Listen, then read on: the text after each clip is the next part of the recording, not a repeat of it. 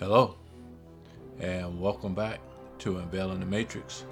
I am the copper color one, the one you call Brother Vincent, also now known as one of the many truth seekers here in this earth to help you find your way back home. As you can see, the month of June has just ended, and the day is July 1st, and I purposely waited to the end of this month because there's a whole lot to unpack in this month here. First and foremost would be the end of the Gay Pride Month, and I would definitely go over that. Secondly is the Supreme Court decisions. Actually, it's two of them that I'll go over. One is the affirmative action, and the other would be the religious accommodation for workers. As a matter of fact, that's the one I'm actually going to touch on first. And I'm going to play a clip here, and I'll let you hear what they're saying. And then I'll come back and have my reaction, my thoughts to that clip. And we'll kind of go from there. As I keep trying to tell you, this world is so backwards, it doesn't make any sense. You know, you're going to have eyes to see and ears to hear. And as I said before, and keep saying it, everything they're trying to tell us is a lie. And the only way you're going to find out is for you to truly read the word that the Most High left for us, which is in our history book. And if you can do that, you'll have a chance. If you don't want to do that, you'll have no chance. So I'm not going to keep going over belaboring what we should do. It's all up to you. It has nothing to do with me. You're going to have to do this on your own. You can listen to me or not listen to me. At the end of the day, matter of fact, don't listen to me. You have to find out on your own. And I'm just here as a voice to help you find your way back home. So I'm going to go ahead and play this clip, and we'll get through this together. Welcome back. We're following breaking news. The Supreme Court has issued a major ruling on affirmative action, limiting how colleges and universities can consider race in the admissions process. The court also ruled on a case involving religious accommodations in the workplace. That case centered on a postal worker who resigned after being forced to work on Sundays, despite citing his religious need to attend church. The court has now ruled that an employer who denies a religious accommodation must show that the burden of providing the accommodation would result in substantial increased costs. I want to bring back our senior Washington reporter, Devin Dwyer, and ABC News legal contributor Kimberly Whaley for more on that. Devin, break down this decision for us regarding these religious accommodations. What does it mean, not just for this postal worker, but for other workers seeking religious accommodations and employers dealing with them across the country? Yeah, Diane, this was a case that is also significant that affects the workplace, every workplace across America. This will touch every employer and every employee, particularly those who are seeking to exercise their religious observance while at work. And this was the case of a postal worker who was delivering the mail, and he was asked to work on Sundays to deliver Amazon packages, and he said, "I can't do that. That's the Sabbath for me. I would prefer to observe the Sabbath." For a while, the Postal Service got a substitute for Gerald Groff, but after some period of time, they said, "Listen, you've got to work on Sundays." That's when he brought this case. I went to Pennsylvania to ask him about it. Why was this so important to him and other workers? And here's what he told us. I told my supervisor it's the Lord's day. It's not the Lord's morning. It's not supposed to be like the other 6 days of the week. Why not just pick a different job that allows you to work on different hours and different days? I didn't really think I should have to quit. I really expected the post office to find a way to accommodate me. And federal civil rights law, Diane, requires employers to accommodate employees in their religious observance, say skipping work on Sunday, as long as it doesn't impose an undue burden on the business. And the Supreme Court had 46 years ago said that means any time there's a de minimis cost on the business, any time your absence from work, for example, would cause your boss or other employees to suffer some minor cost. Well, today, the unanimous Supreme Court raised the bar said employers have to be more accommodating. It has to actually be a substantial burden on the business, not a de minimis cost, but a substantial burden. And that means Gerald Groff could get a second look at getting his job back, but it also means that employers now will need to be a little more accommodating of employees who seek to take time off or exercise some other religious practice while on the job. Kim, what legal factors went into this decision? You know, it was a unanimous decision, and I think because, as Devin lays out, Title VII of the Civil Rights Act, the statute, refers to undue hardship. And in 1977, there was some language in a Supreme Court decision about de minimis being the definition of undue hardship. And the lower courts picked up that de minimis language and really made it pretty easy for employers to deny religious accommodations. And so now I think the court is just basically saying, listen, undue hardship means something more than de minimis, just as a matter of logic. So it's saying we have to apply the plain language of the statute, really different from the affirmative action cases where the court's taking some really squishy area and filling in the blanks. Here, they're just aligning the case law with the actual language of the statute. All right, Devin Dwyer, Kim Whaley, thank you both. And we will be right back with more on the Supreme Court's decision on affirmative action. Stay with us.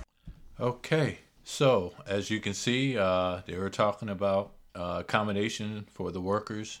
This was done by the Supreme Court, and they're saying that it was a unanimous decision in reference to this. And they're talking about a postal worker, as you heard the clip there, who decided he doesn't want to work on Sunday, the Lord's Day, and he referred to it as his Sabbath day. And here's the thing, and just make sure we don't get all off track. I'm not even mad at this guy.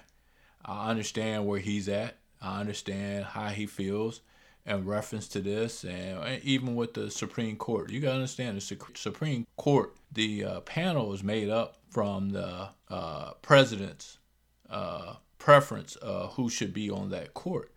So with that being said, it's just regular men and women who are, supposed to have more knowledge of the law than most, but doesn't mean they're always right. So here's the thing. You got man's law and you have the Most High's law. And man's law is for man, and Most High's law is for all mankind. Okay? And with that being said, though, you got to understand, too, that the Most High has a chosen people who are going to follow his law, and they're not going to follow man's law. So here's what I keep coming up with, and it's making it abundantly clear through wisdom that is being brought to me, that they're setting all this up for one thing and one thing only. And it's kind of like where Daniel and them had to bow down to that statue and or die. And we know that story. I'm not going to go back through it. But here's where we're at, because I can see the bigger picture. Most people are just seeing it as, well, he just said he wanted to have his day off, his Sunday off. And like I said, I'm not mad, because he's a Gentile, and most of this nation and around this world are going to be Gentiles. They're not going to listen to the Most High. They're not going to listen to his law. They're going to listen to man's law. And that's where we're at right now, because now that's where they're going to try to go to, where everyone is going to bow down on Sunday, the first day of the week, the day they call the Lord's Day. And if you can't do that, then that's where you're going to get penalized and or taken out in reference to not bound down to the statute, which it would be at some point in time, Sunday would be the Sabbath day. That's what they're going to with this. It's obvious. And people who will follow the Most High and utilize the seventh day as the day of rest, which is the true Shabbat or the true Sabbath day, that's going to be a problem. These people, myself included, would be the ones who would be operating as so-called extremists, bullies, people who won't follow the law, lawbreakers. I mean, they're going to call us all these type things, because this is where they're going to go with this. And at this point, I see it as clear as day. And that's where you're going to again start seeing a true separation. For most people, this is not going to be an issue. Most people don't even care. They would serve on Sunday, Monday, Tuesday. It doesn't matter to them. But that's where the set apart people come in at. This is where we differ from everyone else. It's like, hey, I am the people of the book. I am those people. They are me. I am them. And with that being said, I'm going to follow the Most High, which is the supreme law of this, not only this earth, of all the realms, of all everything. He is supreme. He's above everything. And these people here, that's where they're going to fall short, because man will follow man. And that's where we're going to, again, that's where the rubber's going to meet the pavement. It's going to hit the road right here. And they served all this up. They put in the people that they want to have in there. And all these decisions are the beginning of the end. But in reality, it's going to be the beginning of the end of the Gentiles, not of the people of the book. Not the people who said they're going to follow the Most High no matter what. That's what we do. That's why I'm here, okay? We're here. I'm here to help you find your way back home, to give you the truth, because these people are not going to give you the truth. They're not going to search out a matter to find out if it's true or not. This is where I'm going to come in at.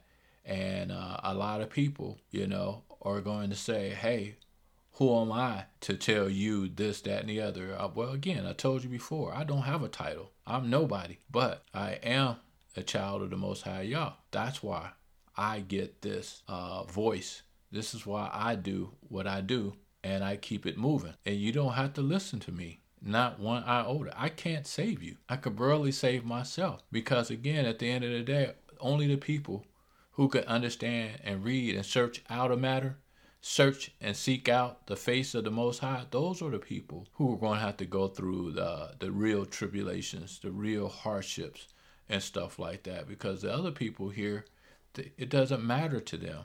They'll sign up for whatever man deems that they need to sign up for and be happy with it. So that's why I said I'm not upset with this guy. If he feels his Sunday is his Sabbath day, then hey, that's what it is. It's not the true Sabbath day.